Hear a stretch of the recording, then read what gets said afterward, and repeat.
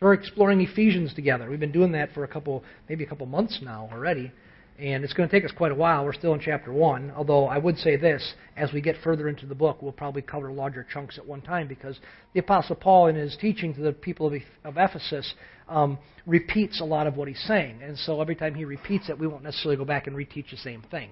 So some of the stuff we'll say, we kind of covered this earlier, or he takes some larger chunks on one topic as we go further into the book of Ephesians. But for now, we're still in chapter 1, so grab your Bible if you have one and open to chapter 1. If you don't have a Bible, underneath the seats here, there's Bibles. If you don't own a Bible, you're welcome to keep one of those. We'd love to have you have a Bible. And so open up the book of Ephesians, and as you're going there, let me kind of remind you where we've been at so far in the book of Ephesians. We started off with that big, long run-on sentence that took us a number of weeks. And in that run-on sentence, we were looking at how Paul was saying that there are blessings available to Christians that aren't available to anybody else in the world. That if you try to evaluate your life by blessings, comparing yourself to Donald Trump, Paul is saying you're nuts, because Trump can have some things because of money, but he can't have anything that's available to the child of God. And that what's available to the child of God is infinitely better than anything the world offers. And we looked at that for about, 5 weeks, those different blessings. He called them spiritual blessings in heavenly places.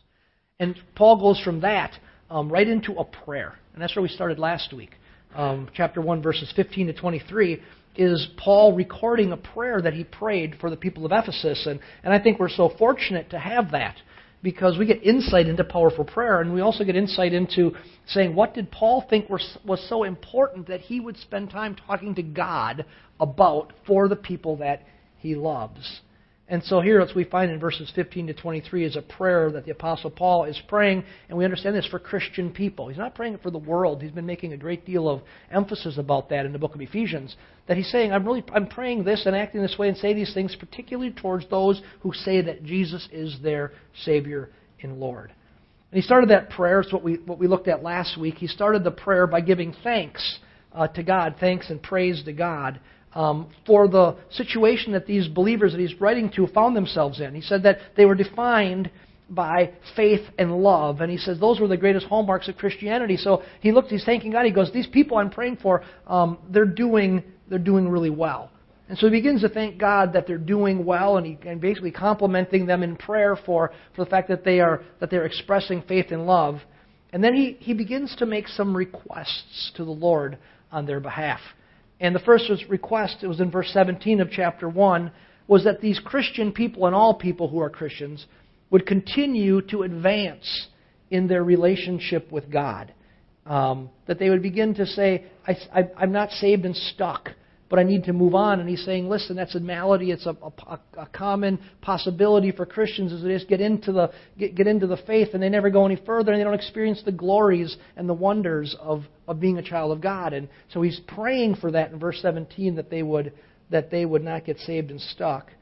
And so now we come further down the prayer, and what we will look at today is Paul continuing to pray for these same people, and he's praying that they would continue to advance in the relationship with God. And as he prays about that, he asks God that he would give them enlightenment in 3 specific areas in their lives. And that's what we come to today. He goes from just praising God and thanking them and encouraging growth to saying, but here's some specific things I want to pray for.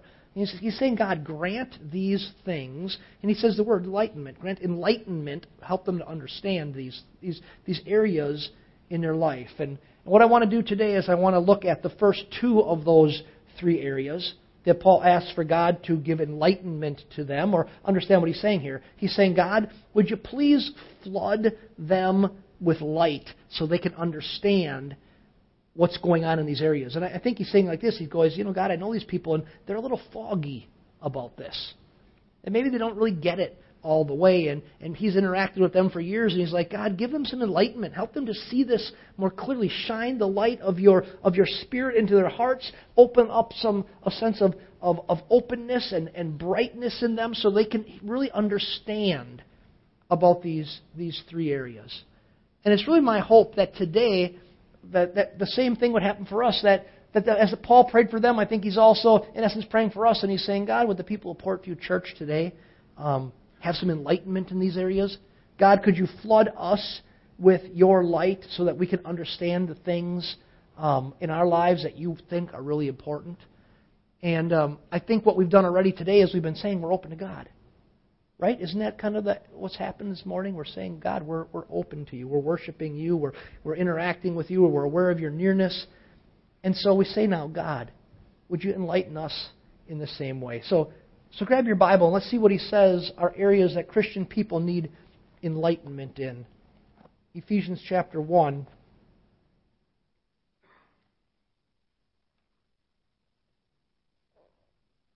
Starting verse. I'm going to just talk about verse 18 today, but let's read 18 and 19 because you can't hardly separate them. Next week we'll look at verse 19 and beyond. It says, actually in 2 weeks, I pray, here's Paul saying, I pray that the eyes of your heart may be enlightened. Okay? He's saying, God, flood some light into their hearts. There's some darkness right now, God. Not meaning evil, but meaning they don't really get it. They need a fuller understanding, a fuller experience so they can implement it into their lives. He said, I pray that the eyes of your heart may be enlightened so that you will know what is the, 3 things he's going to say, the hope of his calling, what are the riches of the glory of his inheritance in the saints. And then verse 19, and what is the surpassing greatness of his power toward us who believe. Now notice something in those 2 verses. There's the word what is used 3 times. He says, God enlightened them so they would know what is something, what is something, what is something. These 3 whats precede the 3 things that Paul prays that we would find enlightenment in or understand to the place where it is so real to us that it's actually integrated into our lives and it changes how we live. And in verse 18, the 2 of those 2 whats precede these 2 requests. He says, God, I pray you'd give them enlightenment so that they would know, number 1, what is the hope of his calling. And we're going to talk about that.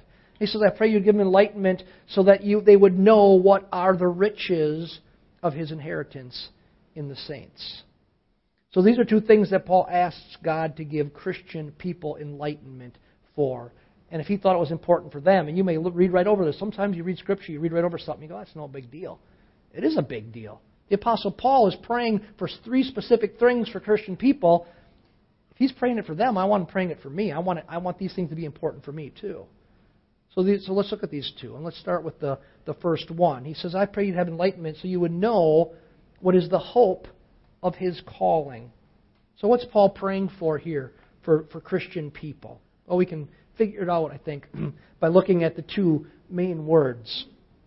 The word hope and the word calling. And let's think about calling first. Notice how he defines calling here. He says he's talking about his calling. Who's his in that situation? God's calling.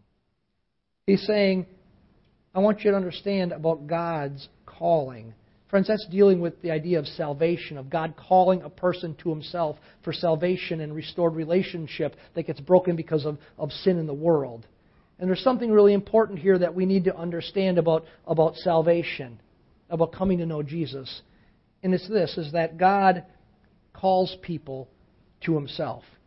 The salvation is God's choice of you, not your choice of him. You see, God's call goes out to all humanity in a general sense. And then when someone, somehow by the initiation of God still within them, someone responds to the offer of forgiveness and eternal life through Jesus, then they're saved. But it must never be forgotten that God is the initiator in the situation. He's the caller.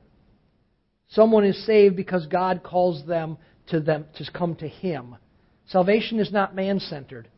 It's God-centered, and he does the calling, and we do the responding. And I remember talking to a number of people, kind of training them as new preachers and to do public services. And a lot of times I would see they'd really struggle with trying to help people understand that they need to come to terms with Jesus. I remember one person in particular, I really talked to them a lot about that, and I said, you got to understand something. If you think your job is to stand in front of a group of people and convince them they need God, you got it backwards. God's the one who does the calling. We're just helping people have an opportunity to respond to what God is doing. It's all God-centered. Do we really believe the truth, what we talked about at communion? God's here. He really is right here, right now. And it's God-centered. All of our Christian walk is God-centered. Our very initial coming into the faith is God-centered. Salvation is not man-centered, it's God-centered. He does the calling, we do the responding. And I think we need to really wrestle with this in our day and age, because we've boiled salvation, coming to Christ, down to just somebody deciding. They look at some evidence and they listen to a sermon and they go, I think I'm going to decide to try Jesus. You don't try Jesus. You respond to His call. People say, well, how does that work? One person hears it. I don't know. I have no idea how that works. What I do know is salvation is not man-centered, it's God-centered. He does the calling and we do the responding. Now, God's call to people, what's He do? He calls people to Himself. He calls them to be His very own children, the Bible says, to enter into His family. And in John chapter 1, verse 12, John says it like this. He says, but as many as received Him, to them He gave the right to become children of God, even those who believe in His name. You know, He's saying, I'm calling you into my family. And friends, here is where the second part of this first prayer comes in. There is great hope in the person's life when they respond to God's calling them to come into their family. They respond, they say, I hear your call, and I say yes, and now I become part of your family. That brings hope into your life. And here's Paul's prayer about this. He says that Christians would really know, they'd really experience, they'd be illuminated to the hope that they have because God is the one who called them. You see, men without God are really hopeless, whether they recognize it or not. They're hopeless. They don't have any real hope for the future. They can't have a confidence in their tomorrows. They may try to plan for the future and to study and to scheme and to strategize. And a lot of their studying, scheming, and strategizing may turn out to show them, oh, look, I've made some good choices and I'm really successful and look at me, I've done it.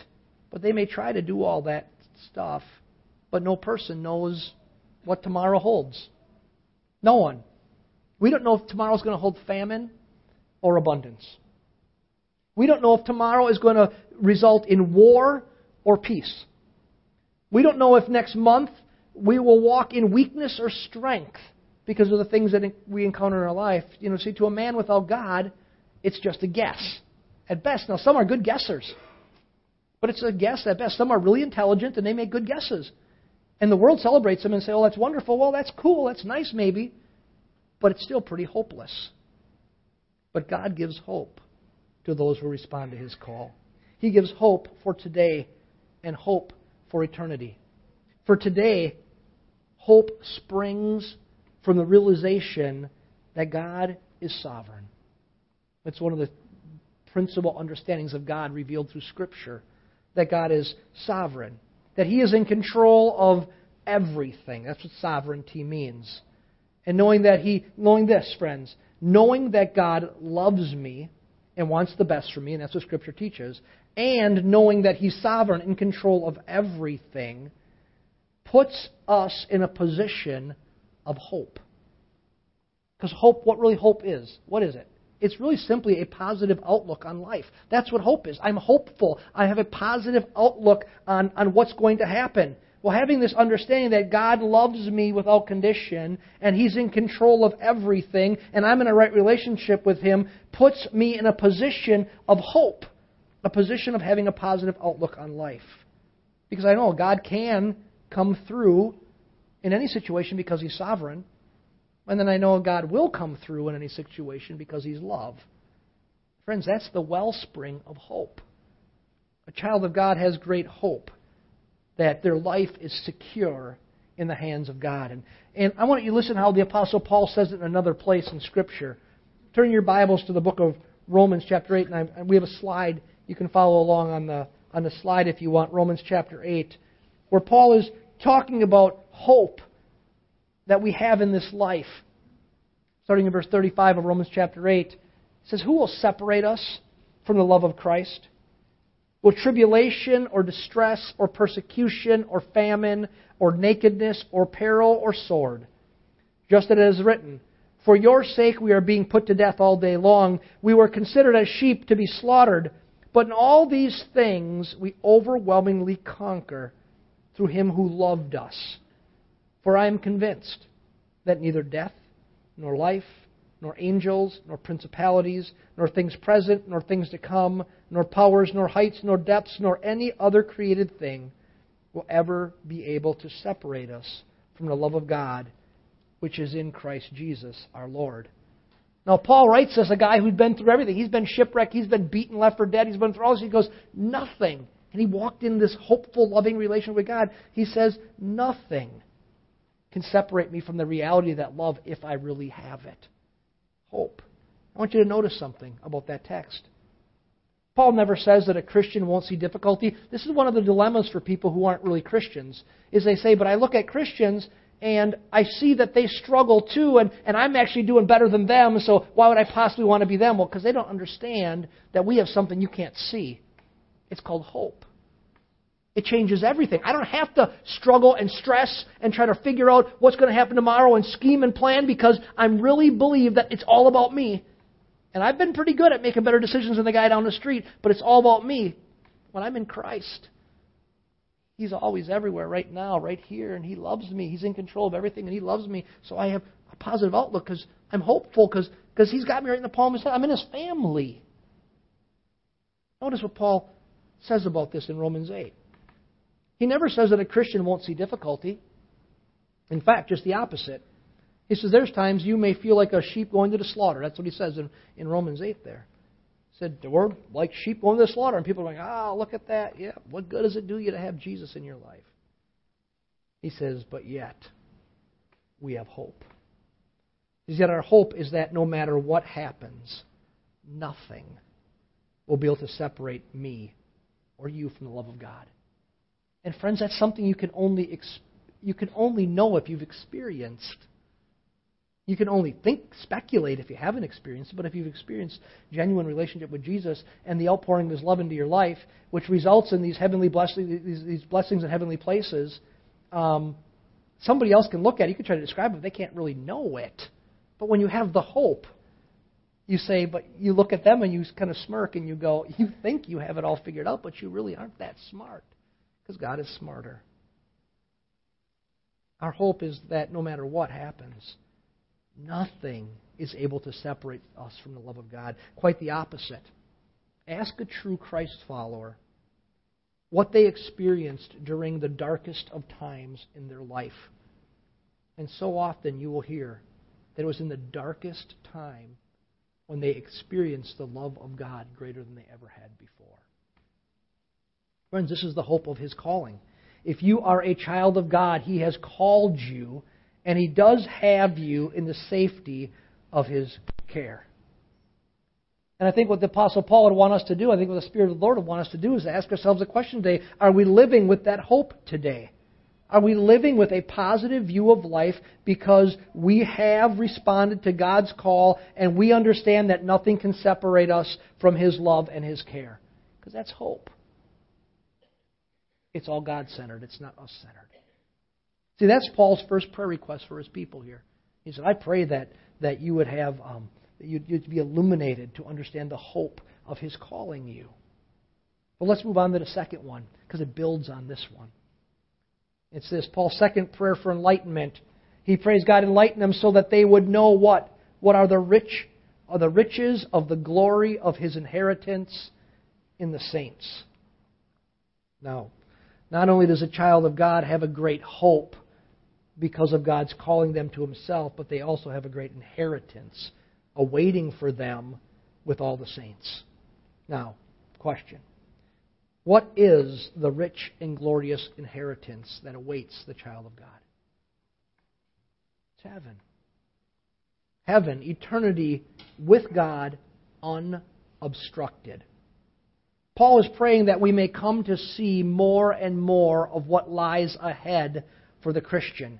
He does not want heaven to be something remote and strange to us, but for it to be something that we hope for and we long for. A place of deliverance from this world of sin's corruption and habitation with God Himself forever. Friends, Paul's hope is that heaven will have the place in our hearts that it is meant to have. It's meant to be seen as a reward for a life lived with God. See, you need to understand something, and sometimes I think, especially in a world that worships health and longevity, and I get it. I don't want to be unhealthy, and I understand the idea to want to live a long life. But life is intentionally limited and short by God's design. See, in God's mercy, what's the Scripture say? He took mankind out of the garden after the fall in order to keep us from the tree of life. Why? It's specifically what it says in the book of Genesis, why He did it. He says, so that we would not live eternally in a state of sinful corruption. He says, if you eat it, you'll die. Death was a gift. It was an escape from living in an eternity in the state of sinful corruption. In God's grace, life is short, but heaven is eternal. And I want to show you an illustration to help make this point. You thought there was a garbage can up here because we're throwing stuff away. And it's an illustration that's not new to me. Matter of fact, I've used similar ones before, and I saw recently Francis Chan did something similar to this, and I saw it posted on Facebook. And so it reminded me of it, and it was perfect timing. And it went something like this. He's trying to illustrate the idea of life and eternity. And I want you to imagine with me that little black end of the rope is a human life. That's how long it is. Some are a little longer and some are a little shorter.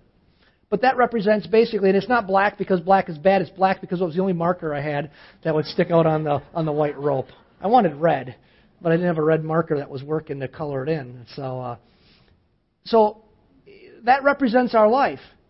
This little period of time, God said, I intentionally make it short. The book of James says, but a vapor. It's here and it's gone. Psalm says that maybe 70 years, and for strength, 80 maybe. And that's pretty much, we live in a world where the average life expectancy of a man in America is, about 80 years old. And when I lived in Cambodia, the average life expectancy of a man was 41.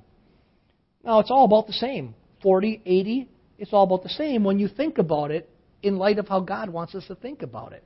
He's saying that's your life, but He says eternity goes on and on and on and on and on and on and on and on and on and on, so far a little longer and on longer, and when you think it's done, it still goes on.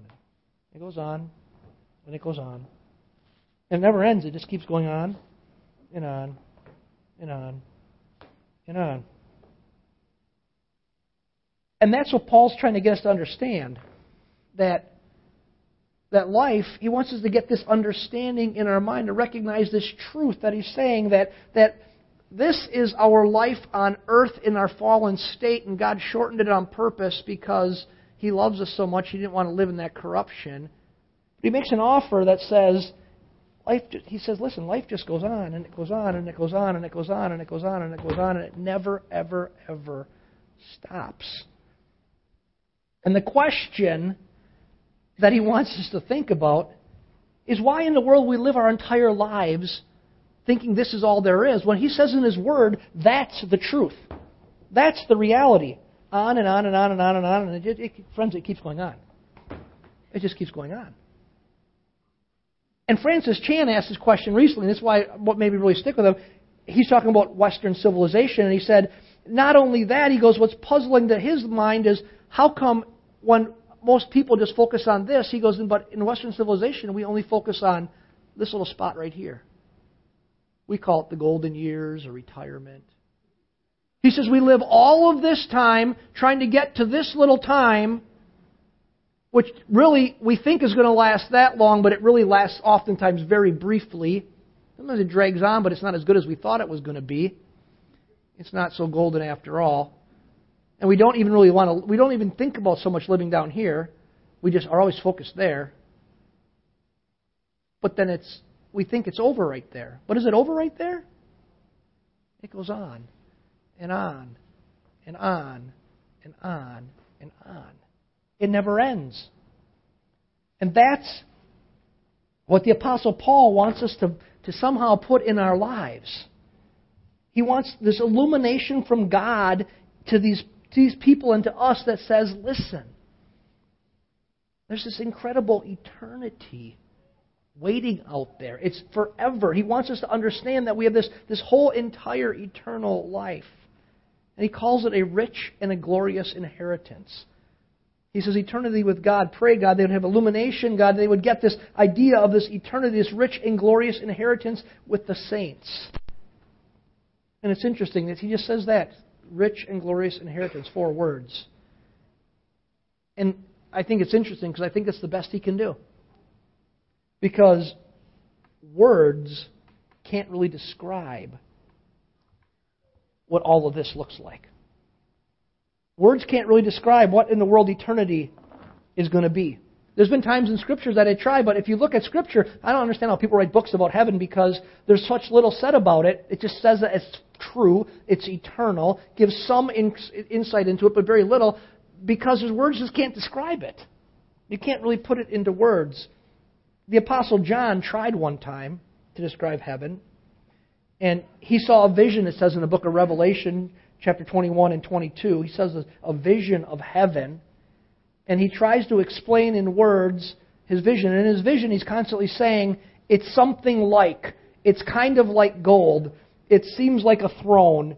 And he's saying all these things are similes and metaphors where he's trying to describe it's a vision, he sees a heaven, but he's trying to put it in terms of what he knows in the world. But what he knows in the world doesn't really compute for what he's seeing, so he does his best to try to describe this vision. And I want us to listen. You can do one of two things. We're going to listen to Revelation 21 and part of 22. And it's a video that comes with it. And the video does its best for some guy to try to say, maybe what did he see? At best, it's poor. It's kind of cheesy. But he's trying to say this guy saw a vision. And so either I want you to watch the video, which isn't the real point, it's the words, or close your eyes and listen to the words. And let's hear John trying to describe eternity in heaven. And I saw a new heaven and a new earth, for the first heaven and the first earth were passed away, and there was no more sea. And I, John, saw the holy city, New Jerusalem, coming down from God out of heaven, prepared as a bride adorned for her husband. And I heard a great voice out of heaven saying, Behold, the tabernacle of God is with men, and He will dwell with them, and they shall be His people. And God Himself shall be with them, and be their God. And God shall wipe away all tears from their eyes. And there shall be no more death, neither sorrow nor crying, neither shall there be any more pain. For the former things are passed away. And he that sat upon the throne said, Behold, I make all things new. And he said unto me, Write, for these words are true and faithful. And he said unto me, It is done. I am Alpha and Omega, the beginning and the end. I will give unto him that is athirst of the fountain of the water of life freely. He that overcometh shall inherit all things, and I will be his God, and he shall be my son. But the fearful and unbelieving, and the abominable, and murderers, and whoremongers, and sorcerers, and idolaters, and all liars shall have their part in the lake which burneth with fire and brimstone, which is the second death. And there came unto me one of the 7 angels which had the 7 vials full of the 7 last plagues, and talked with me, saying, Come hither, I will show thee the bride, the Lamb's wife. And he carried me away in the Spirit to a great and high mountain, and showed me that great city, the holy Jerusalem, descending out of heaven from God, having the glory of God. And her light was like unto a stone most precious, even like a jasper stone, clear as crystal, and had a wall great and high, and had 12 gates, and at the gates 12 angels, and names written thereon, which are the names of the 12 tribes of the children of Israel. On the east 3 gates, on the north 3 gates, on the south 3 gates, and on the west 3 gates.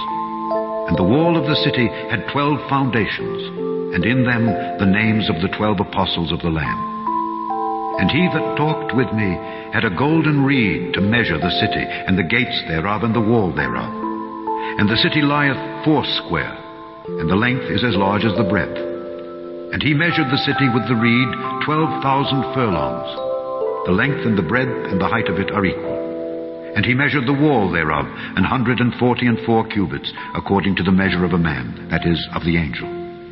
And the building of the wall of it was of jasper, and the city was pure gold, like unto clear glass. And the foundations of the wall of the city were garnished with all manner of precious stones. The first foundation was jasper, the second sapphire, the third a chalcedony, the fourth an emerald, the fifth sardonyx, the sixth sardius, the seventh chrysolite, the eighth beryl, the ninth a topaz, the 10th a chrysoprasus, the 11th a jacinth, the 12th an amethyst. And the 12 gates were 12 pearls. Every several gate was of one pearl. And the street of the city was pure gold, as it were transparent glass. And I saw no temple therein, for the Lord God Almighty and the Lamb are the temple of it. And the city had no need of the sun, neither of the moon to shine in it. For the glory of God did lighten it, and the Lamb is the light thereof. And the nations of them which are saved shall walk in the light of it, and the kings of the earth do bring their glory and honor into it. And the gates of it shall not be shut at all by day, for there shall be no night there. And they shall bring the glory and honor of the nations into it. And there shall in no wise enter into it anything that defileth, neither whatsoever worketh abomination, or maketh a lie, but they which are written in the Lamb's book of life. And he showed me a pure river of water of life, clear as crystal, proceeding out of the throne of God and of the Lamb. In the midst of the street of it, and on either side of the river, was there the tree of life, which bare 12 manner of fruits, and yielded her fruit every month. And the leaves of the tree were for the healing of the nations. And there shall be no more curse, but the throne of God and of the Lamb shall be in it, and his servants shall serve him. And they shall see his face, and his name shall be in their foreheads. And there shall be no night there, and they need no candle, neither light of the sun. For the Lord God giveth them light, and they shall reign forever and ever. And he said unto me, These sayings are faithful and true. And the Lord God of the holy prophets sent his angel to show unto his servants the things which must shortly be done. Behold, I come quickly. Blessed is he that keepeth the sayings of the prophecy of this book.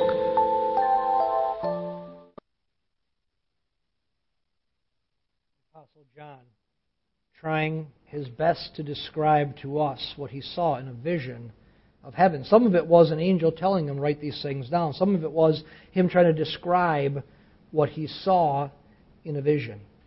And what we have is this incredible picture. He talks about a new heaven and a new earth, New Jerusalem, that it's going to be a place of unmatched splendor and greatness. But best of all, what he focuses on, it's a place where God will interact with us in a way that we cannot experience fully in our current earthly state, and it will be forever. He says there's not going to be a need for a sun because God will be the light. He says we'll be walking in that reality of God's presence, where now the Bible says we see through a glass dimly, and although we understand the love that we have for God, and we have blessings that come to the child of God that no one else can understand and experience without being a child of God. He said, but that's just the teeny beginning of it all. Paul's prayer for us is that our hearts would be enlightened to the reality of heaven, that we would live and we'd make decisions and we'd establish our values in light of the fact that heaven is forever and this life is but a vapor. Hope for today, being in the family of God, and heaven for tomorrow.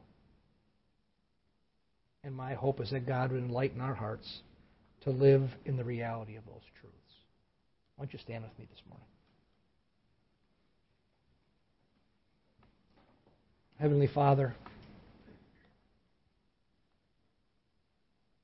we simply join our hearts and we pray with the Apostle Paul. Lord, it's amazing that we can have confidence in the fact that we're reading what he wrote 2,000 years ago to a group of Christian people who are probably not that dissimilar to us. And he prays that we would understand, we would have illumination, that we'd understand the hope of his call in our lives, and that we'd understand what heaven holds, the inheritance we have with the saints. That eternity is forever, and that life is really, really short. Now, God, we thank you for the gift of this life you've given us. You tell us you want us to live it and live it abundantly. That no one in this planet should enjoy it the way we do because we're your children. We walk in your fullness and your goodness. But Lord, I would just ask this. That the thinking that kind of seeps into our hearts and our minds about what really sets our priorities and sets our values, that, Lord, you would help us to see those in light or in comparison to the reality of eternity. That we really see our lives as in truth. We wouldn't deceive ourselves. We'd see that life's but a vapor. That's what you say in the book of James. It's just here and it's gone. But that eternity is forever. Lord, help us to live lives just in light of that truth, with incredible joy and hope, knowing that when we walk with you for eternity, that eternal life begins the day we come to know you as our Savior and Lord, and it never stops. That we're living, if we know you today, we're living in eternal life today, and we won't have to face second death that Revelation 21 talked about. We won't have to face a second death because we're set free from or brought out of the possibility of a second death. So, Lord, give us illumination in our hearts to embrace this, so it literally changes how we look at life. Things that made us angry or frustrated before, now we understand in light of eternity. We ask this: what will it matter in 100 years? What will it matter in 1,000 years? What will it matter in 10,000 years? All that we know really matters is that we're walking with you. So, Lord, we ask ourselves that question today, this question. Number one, are we really walking with you?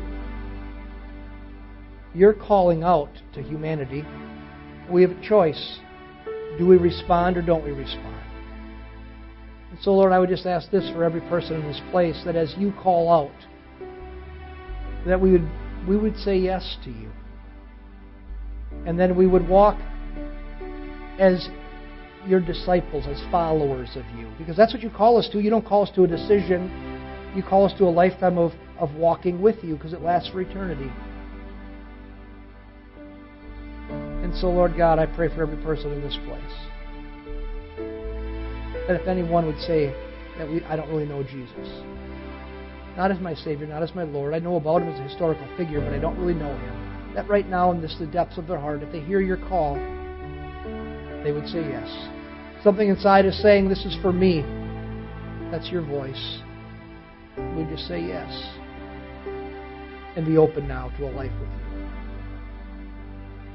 Lord, for your church, those who have said yes and will say yes and continue to say yes, I pray that you would give us the gift of causing us to have this illumination in our lives, so that we would live with lives focused on eternity, so we would walk in great hope and great confidence and great joy. So, Lord, just breathe that upon us today, I pray.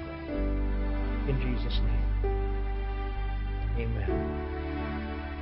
God bless you, church. I encourage you, if you spend some time praying today, spend some time at the front praying. If you need prayer, I'll be here to pray with you. Otherwise, walk in the reality of the hope that you have in Jesus. God bless you. Have a wonderful day.